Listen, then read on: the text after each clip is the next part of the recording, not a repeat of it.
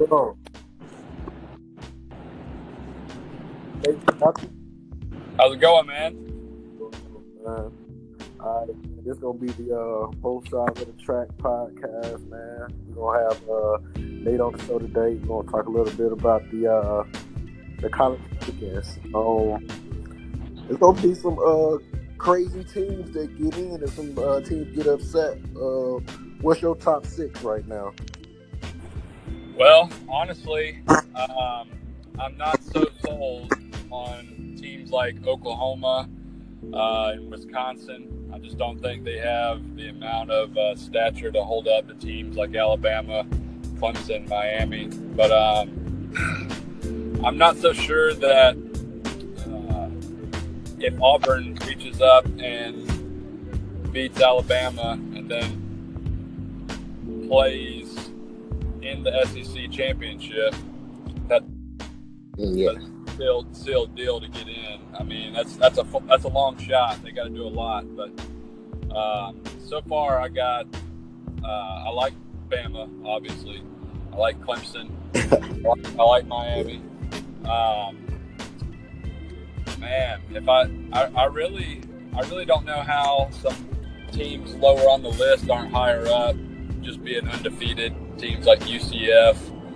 Um, but yeah, if I had to pick six, I'd go Bama, Auburn, Clemson, Miami, and then I guess outside looking in, I would just go with Oklahoma just because they've had the resume, but I don't like their inconsistency on defense. true, true. Yeah, I kind of agree with what they got now because I feel like Alabama, Clemson, Miami, Oklahoma, Wisconsin, and Auburn at six. I agree with that because a couple of those teams have to play each other, so that's gonna figure itself out. You know, Alabama, Auburn in the Iron Bowl, Clemson, Miami in the ACC championship, and then with Auburn being with a two loss. I'm gonna say this might be the first year that a two-loss team makes the playoffs. Right. So you never know, man. But you said something about UCF, man. They can go undefeated, but everybody knows like it ain't no way that that's a Cinderella school, man. It's football, in basketball Cinderellas, but in football they don't really they frown upon that. But you a Florida State fan. I'm an Alabama fan, man, and with them that middle linebacker position being weak right now, I'm worried, man. You see, Mississippi State exposed us on that. What you think? Yeah, that was probably the realest game that I watched last weekend. I really think Mississippi State had a huge game plan coming into it, and then they did what they always do. They got predictable. Uh, they started running the same plays on defense.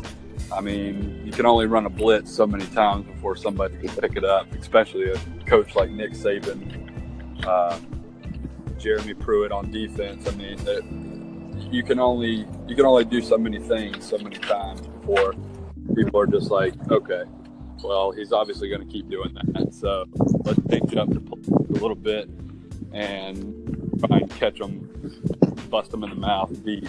And that's exactly what they did, and they came back. Uh, Oh, you and me kind of discussed that leaping penalty came into play, uh, oh, and I still think that they should have taken the yardage. 4th and 1, Bama stopped the offense all night. You got to go for it, man. If you have another opportunity at a touchdown to make it an 11-point lead versus a 7-point lead, yeah.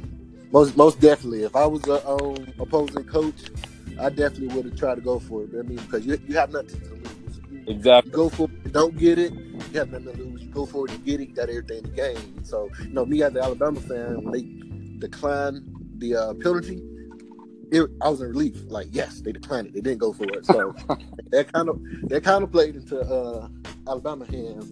But so in the state of Florida, you got Miami.